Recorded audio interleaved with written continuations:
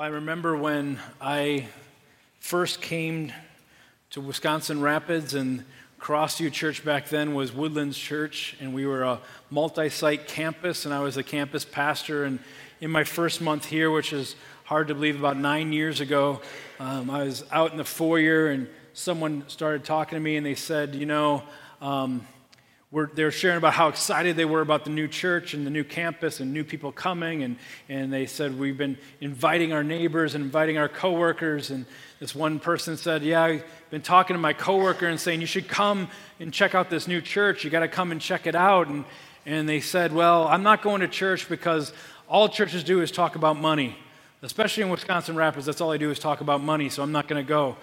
And then the person there was kind of three of us there, and the other person kind of piped in at that point, and they said, you take notice of this. They said, don't you ever preach about money here in Wisconsin Rapids. That's what they said to me. Well, this morning I'm breaking the rules.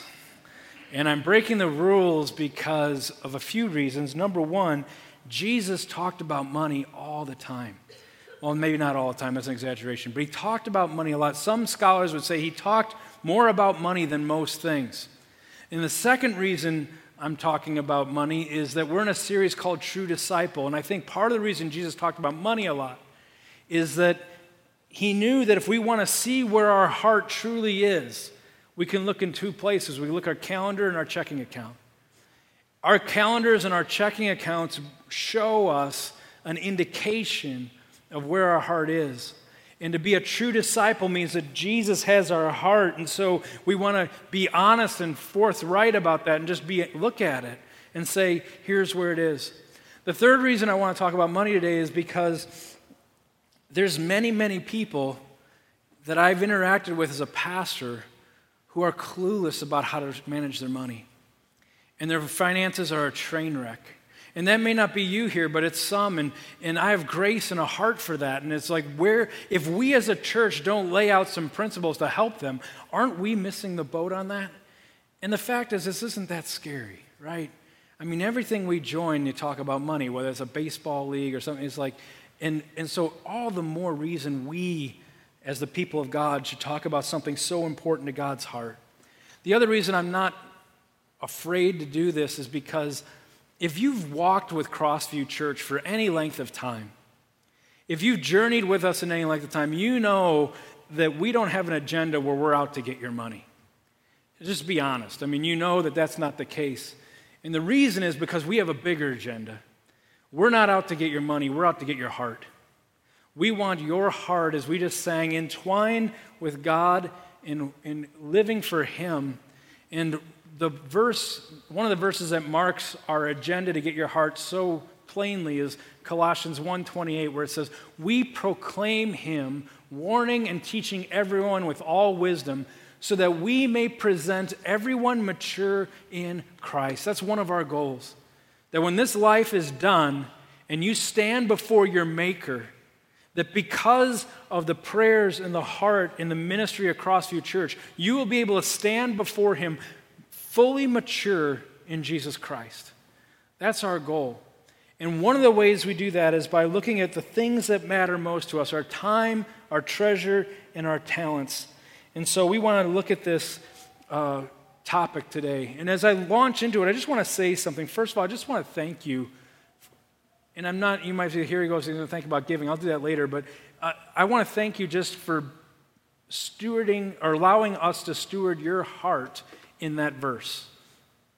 Allowing us as Crossview Church to journey with you in your spiritual journey as you seek to become more like Christ. That's a huge trust that you come in here week after week to worship Sunday mornings. You come in here week after week to grow in life groups. You come in here week after week to take classes, to grow. You are saying to us as a church that we want you to help us steward our hearts so that we can do that someday. That's a vital, important thing. And we don't take that lightly around here. And so I just want to say thank you for your trust in that, and know that we do all we can as a leadership team to be faithful to steward you in that way as a staff and as an elder team.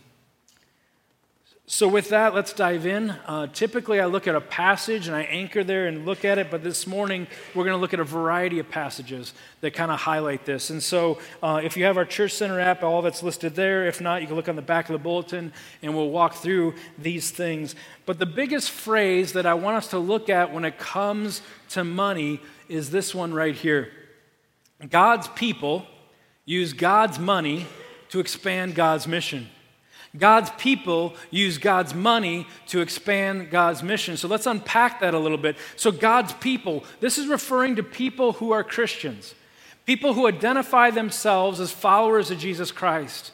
These are people who have come to the Lord and said, I do not want to live the way I'm currently living apart from you. I repent of my sin and I invite you into my life. Will you make me new again? And when you do that, you become a follower of Jesus Christ. This message and this topic is directed to you.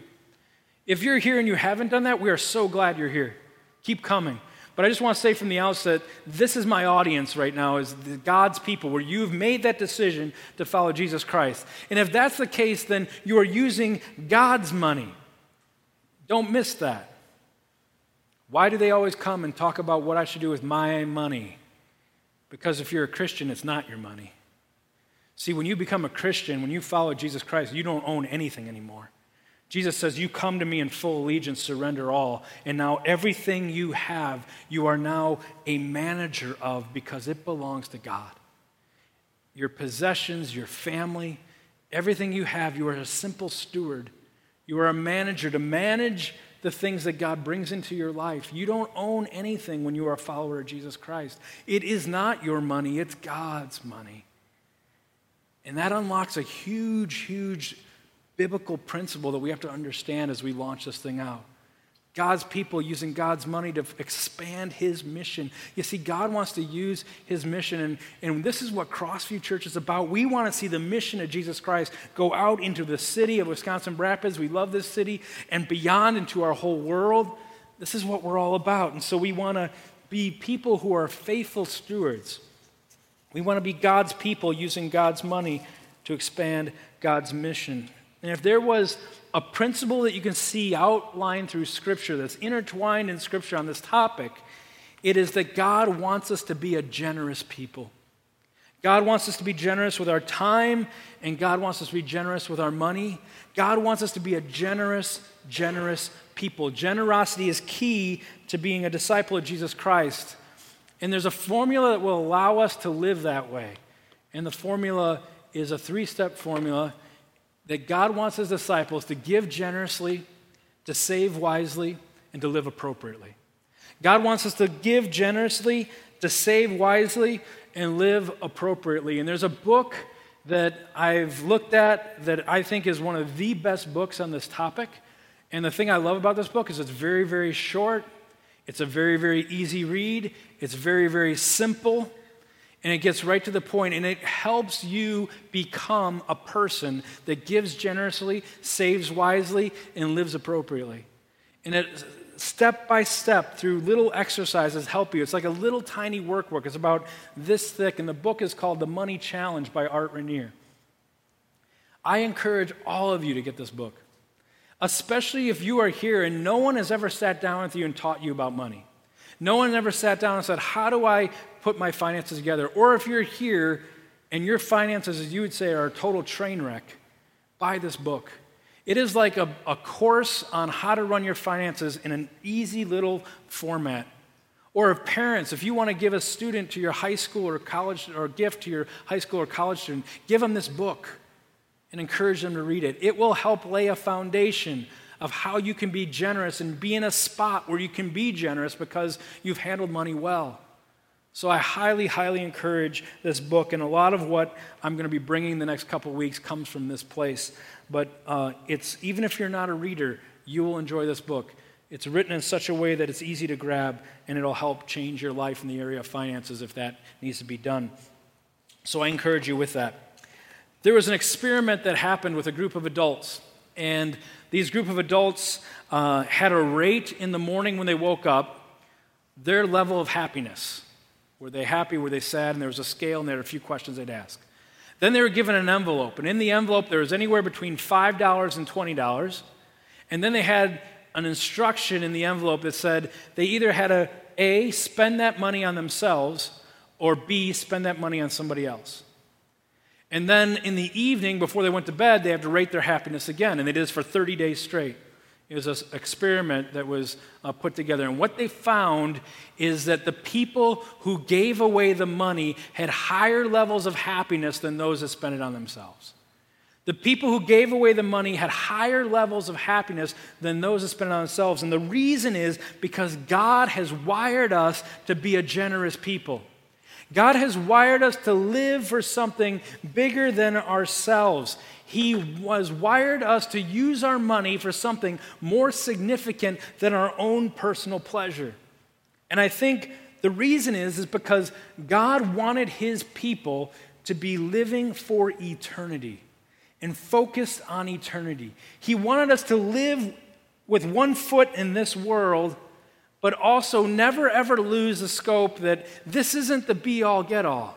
This isn't where life ends. We live as Christians for another world. Another world is going to last forever, for eternity. This, if we're given 70 to 80 years, is a blip compared to where we're going to live forever.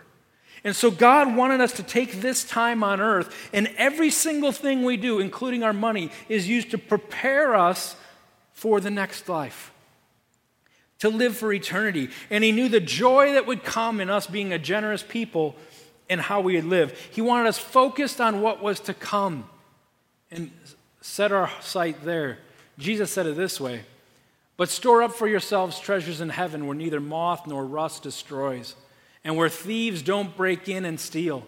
For where your treasure is, there your heart will be also." You see, that's why Jesus talked about money. There's a connection between your money and your time and your talent and your heart.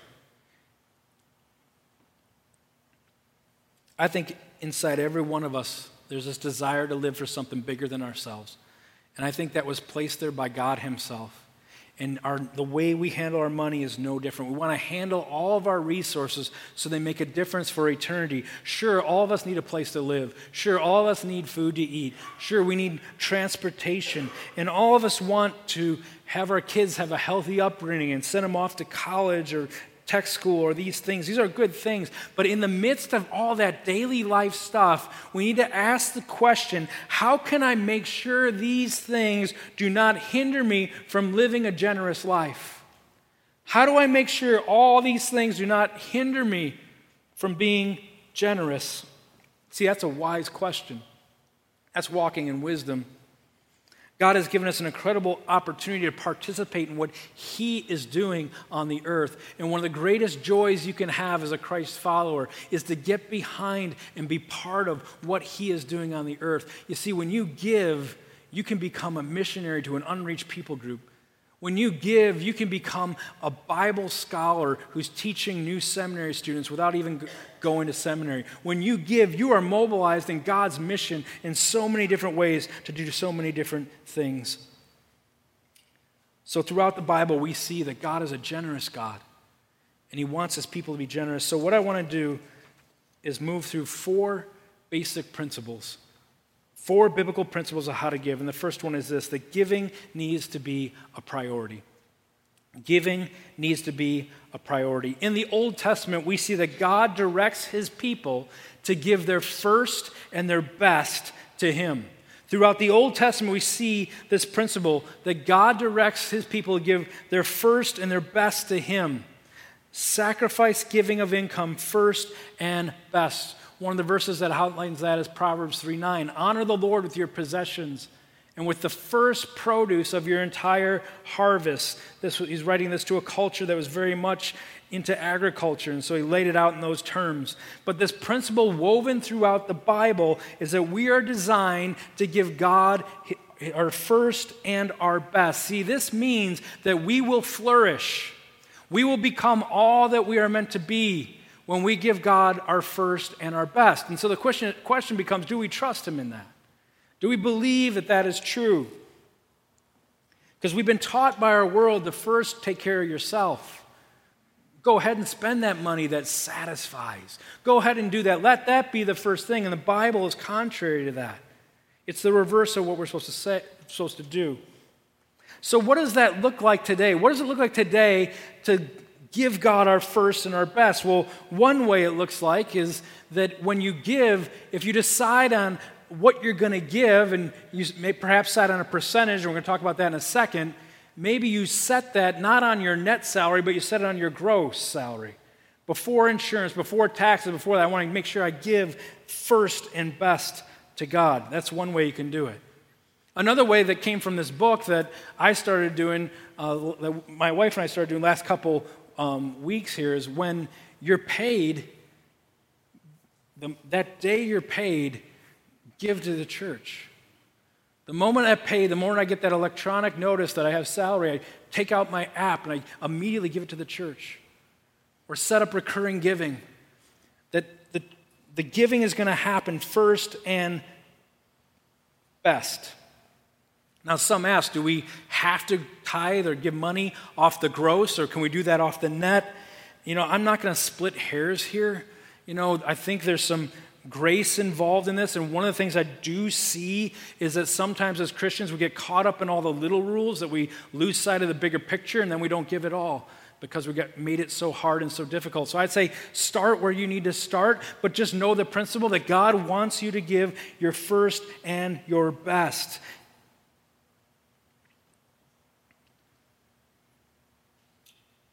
So do that. Give him those things. He can be trusted in that. So then the question comes, so where do you give? Like I said, there's some people that have no idea the Bible says anything about money or giving.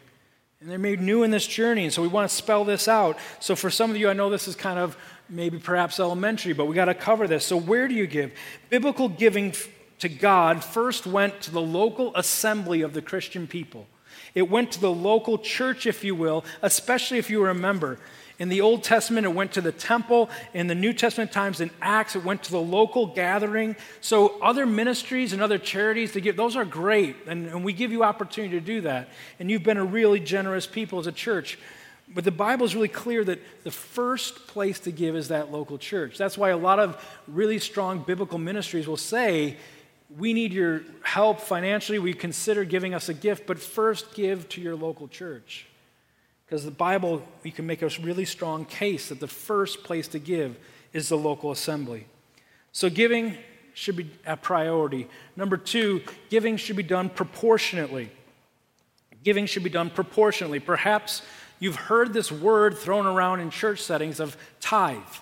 And we say we have our tithes and offerings we're giving to the God, or somebody say, make sure you tithe. And you may be saying, what in the world are they talking about? Is it a tithe? No, not a tie, a tithe. It means a tenth. It simply means 10%.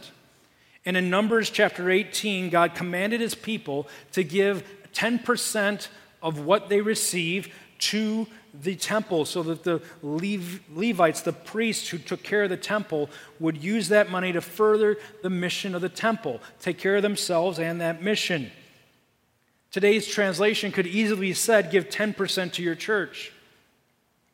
And some of you, like I said, it's the first time you hear this, and there's a very, very powerful verse that talks about giving this 10% back to God, and it's Malachi chapter 3, verse 10, where God says, bring the full tenth into the storehouse so that there may be food in my house.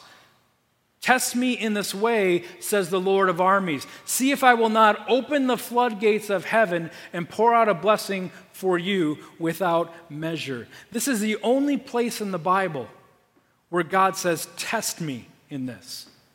It's the only place in the Bible where God gives a command and he says, you give that tenth and you watch how I will bless you.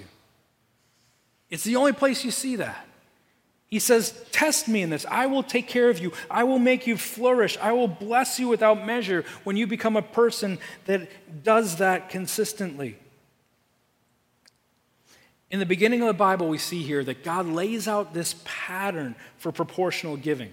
This means that those who earn less give less. Those who earn more give more. God could have said a flat amount. Give $1,000. Everyone's supposed to give $1,000, but he didn't. He put it proportionately because I think it reflects the relational nature of God. That God wants to be in relationship with us, and as he pours out blessings in our life and resources in our life, we steward those in relationship with him. It's part of who he is. We give because he gave. So there's some debate in churches about the 10%. Some will say, well, that's only in the Old Testament. It's not in the New Testament. So in the New Testament time, we don't have to tithe anymore. We can just give whatever we want because that was an Old Testament thing. And it is true that you will not find the concept of tithe anywhere in the New Testament. It's not in the New Testament. However, I'm not sure that means we throw it out altogether, because part of the reason some scholars believe it's not in the New Testament is because it's assumed already. That God's people have had years of this concept and it's already embedded and assumed. Second, the tithe, that 10%, when God said give 10, it's the last place in the Bible we see him give an amount. And we have to pay attention to that. What is the last spot that God spoke? And he spoke 10%. Number 3, also, I don't know if we want to go down the road of saying, well, the New Testament doesn't have a tithe, so we don't have to tithe. Because if you give according to the New Testament, a strong, strong case can be made that you should give more than 10%. That people are trying to limit their giving by getting rid of the tithe in the Old Testament need to understand that the New Testament actually, the restriction could be even higher than that. Here's the deal. I'm just going to shoot straight. In the United States, the average giving in a church is 2 to 3% of a person's income. Can you imagine if every single Christ follower took God's money that he entrusted to them and put it at a 10% level, the amount of gospel impact we would see in our nation and around the world would be absolutely incredible. If we bumped from 2 to 3% to 10%, it would be amazing what we'd see happen in the world for Jesus Christ. So I encourage a 10%, not because you make the mark and check the box, but because it grabs your heart and pulls you into the mission of God and what he wants to do. And he creates within us this generous, generous heart. Some say, I'm in a place financially where there's no way I could do that. I just want to say there's a lot of grace here. This is a place of grace. So see where you are and then start moving in that direction. Be consistent to give 1%. Then be consistent to give 3%. Then be consistent to give 5%. Take control of your finances in a way that you can become a person who gives generously, saves wisely, and lives appropriately. Now is the day to start. Forgiven from the past, move forward, but be in that place where you can start living this way so you can be the generous people that God has called us to be. Work into that. And also remember the tithe was never meant to be a limit. Some of you are here and you've done the 10%. Maybe God's calling you to give more than 10%. Wherever he is speaking into, God wants his people to be generous. And like I said, do not get paralyzed in all these little rules. Is it this? Is it that? Is it this? Is that? Is it maybe it's this? Maybe no. Be generous. That's the command of Scripture. So number 3, giving has to be done sacrificially. Sacrificially. Studies show that many people in churches, after they've given everything, then they give their leftovers to God. And our hearts are most full. Our hearts are most content when we're giving God our first and our best. Even if that means we have to hold off on some of our purchases and save, and it might take time versus getting the instant gratification. God desires our first and our best. This might bring you back to Thanksgiving, but you've heard the term Butterball turkey, and this isn't a Butterball turkey endorsement by any means. But Butterball, the turkey company, has an 800 number. And around Thanksgiving time, they put that 800 number so customers who buy Butterball turkeys can call in and get questions on how to make the turkey to make sure it's the best Thanksgiving meal they ever had. And so they have this 800 number. It's kind of like a turkey tech support, if you will. And one time a lady called in to the 800 Butterball turkey number, and she said, I have this Butterball turkey that's been in my freezer for 23 years. And I was curious if it's still good. And the Butterball turkey technician said, well, let me look this up. Let me think about it. And he said, if you cook it and eat it, it probably is not going to hurt you, but it's just not going to taste the best.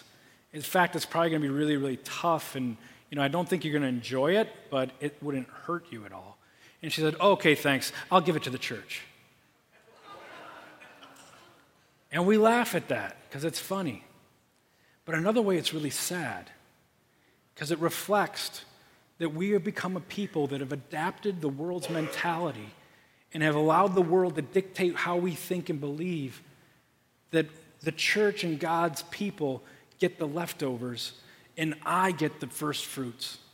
I get the best. I get what I want. And then whatever's left over, I'll give to the church. You see, that's not a biblical principle. If you're going to be a true disciple of Jesus Christ, God gets our best and our first. That's what he's after. There was a king named David who I loved in the Bible, and King David was going to the place of worship, which at the time was this temple.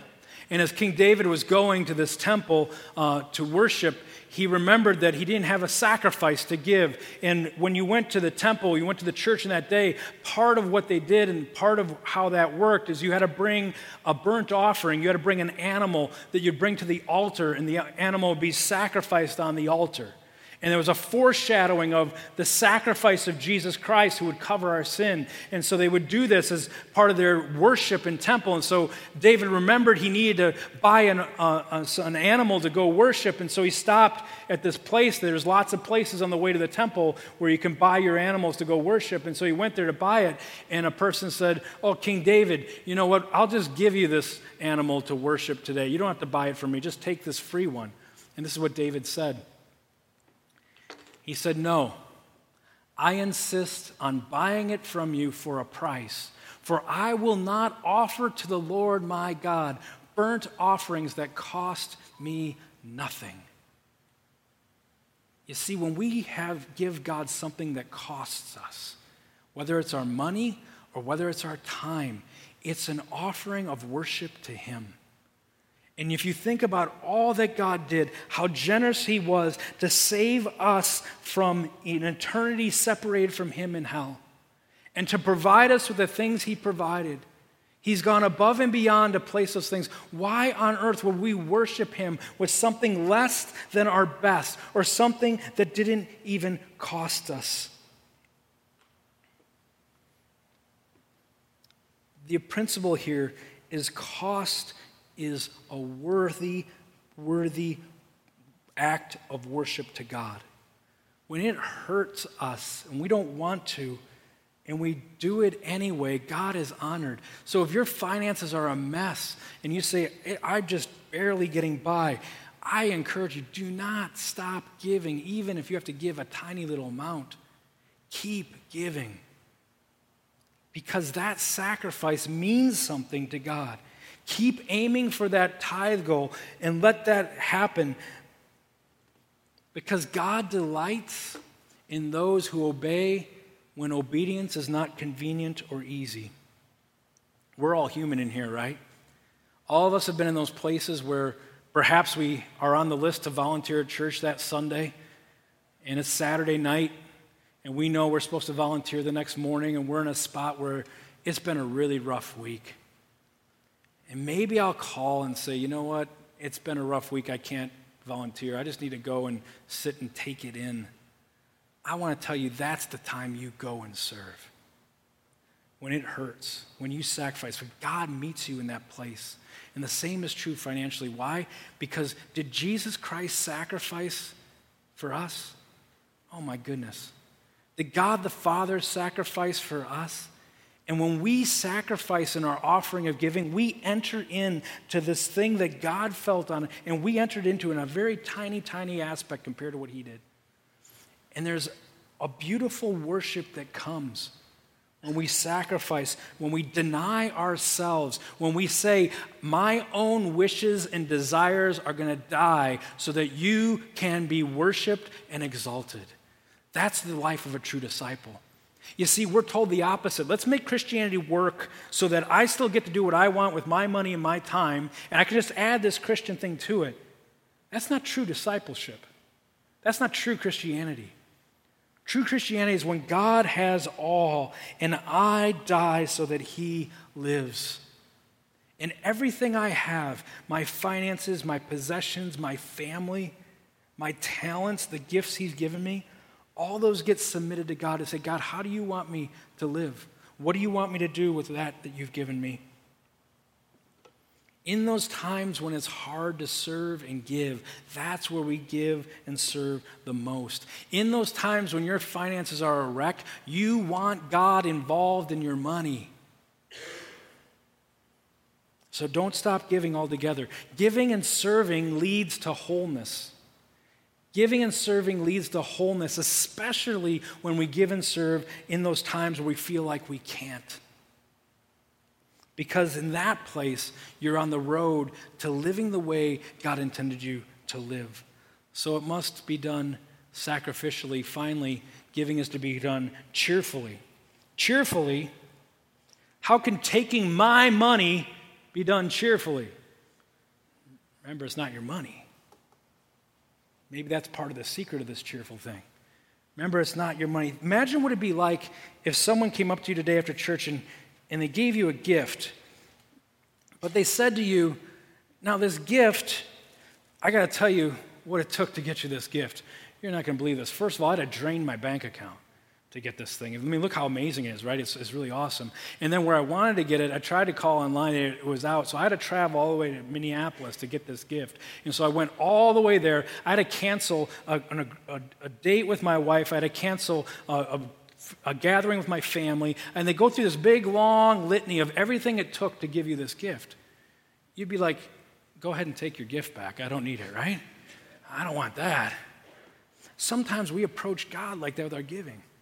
God longs for us to be a cheerful giver, to give the money and resources he's entrusted to us cheerfully. 2 Corinthians 9:7 says, each person should give as he has decided in his heart, not reluctantly or out of compulsion, since God loves a cheerful giver. Cheerful givers can have a lot or they can have little. They could be in a financial jam, or they could be living well financially. God demonstrated how we are to live in the person of Jesus. And I just want to go on record and say, you are a generous church. I've seen it in you. We've talked about it a couple weeks ago when we put up the slide of how you give of your time and your money. And there's times we put things in front of you and you just do that, and it's amazing. So when the world creeps into your thinking and your heart to say, I want to hold some of this back, or don't fall into that. Lean into the generosity that you know God wants you to be. God is an amazing God who has given much. When he gave Jesus, it was the greatest gift the world has ever seen. And God gave willingly, he gave purposefully. But do you know that when he gave his son, Jesus Christ, to save the human race from their sin, he gave cheerfully. God was excited about that.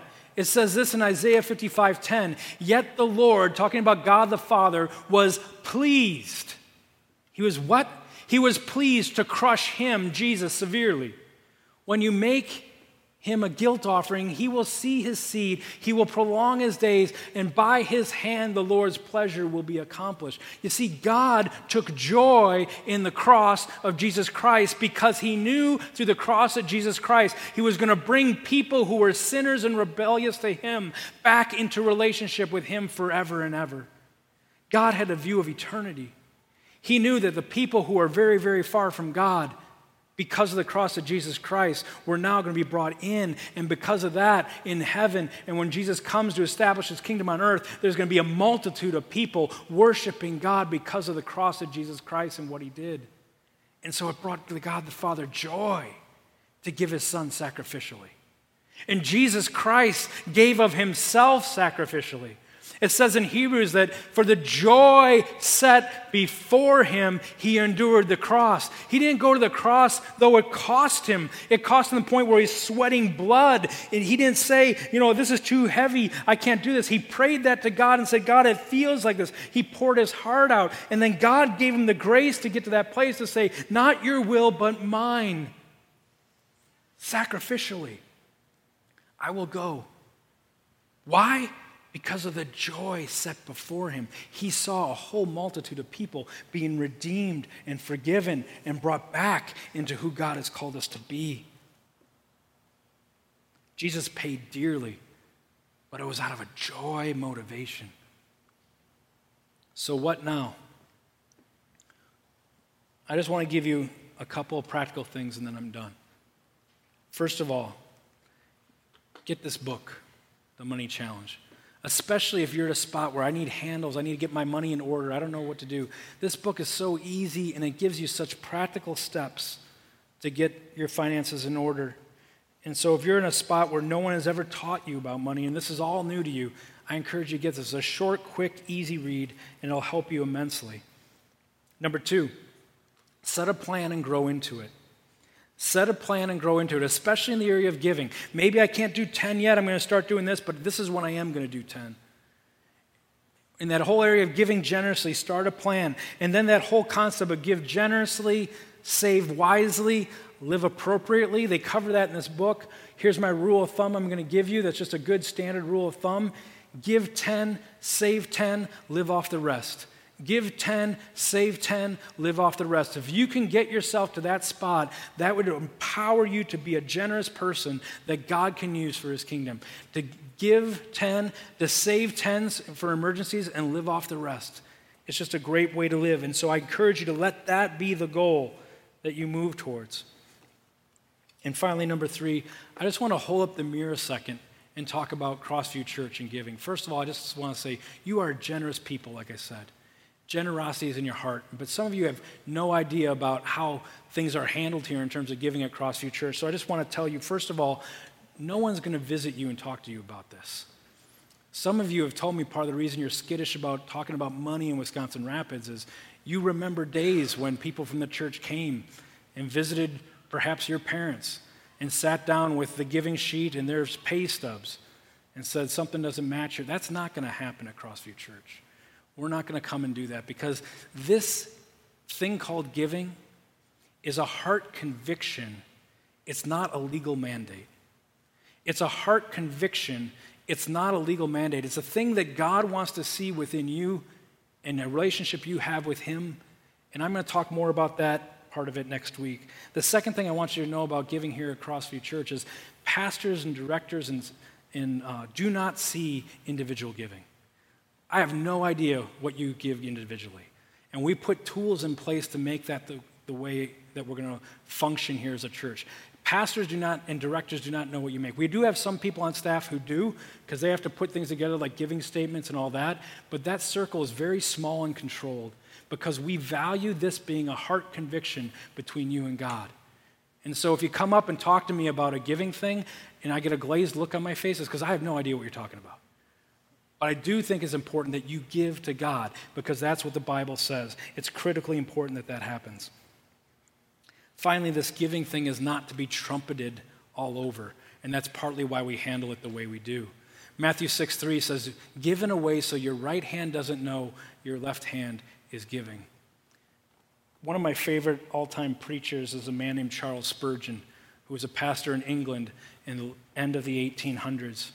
And Charles Spurgeon and his wife had a hobby farm. And the biggest thing they had on their hobby farm was lots and lots of chickens. And so chickens, as you know, lay a lot of eggs. And so there's eggs all over. Some of you have hobby farms with lots of eggs, and you're wondering, what are we going to do with all these eggs? And you give them away. Charles Spurgeon and his wife never, ever gave an egg away. They always would charge people for their eggs. They said, we'll sell you our eggs. And they frustrated so many people. In fact, their closest family members would say, hey, you have a whole bunch of eggs. Can you give us some of those? And they say, no, but we're willing to sell them to you. This is what they'll cost. And if you want, we're more than happy to sell you the eggs. And they would get railed on because of this. People would say, how he calls himself a pastor and he won't even give an egg? He charges for an egg. He's so stingy. And they started all this stuff. After Charles Spurgeon and his wife died, they found out that their hobby farm went to fund 3 elderly widows and take care of them. And that's why they were so dominant about charging. You see, Charles Spurgeon and his wife lived their lives in a way that gave generously, that saved wisely, and lived appropriately. And they did so in such a way because they knew that as God's people, they were going to use God's money to further God's mission. That's how we want to live at Crossview Church with our money as well. Let's pray.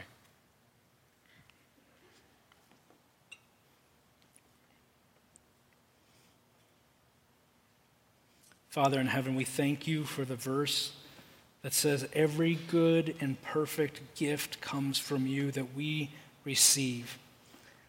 And so, God, we want to place ourselves before you as the people of Crossview Church to be people who would be living in harmony with you, using your money to expand your mission. And God, you know so many times the things of this world trip us up. Will you help us? Will you protect us? Will you reorder where we need to reorder? Will you give us wisdom where we need wisdom? That we could expand your mission in our time here in such a way that when our life is done and people look back, they would say, those are people who live generously for the cause of Jesus Christ. God, let that happen. Protect us from the lies of the evil one and the lies of this world. And let us consecrate our hearts and our minds before you. We thank you for the way that you paid for us. We thank you for the way you gave sacrificially and joyfully that we could be in relationship with you because of the cross. Now allow us to wrap our minds and our hearts around that, to live in a way that models your people's way of living. And we pray this in Jesus' name, amen.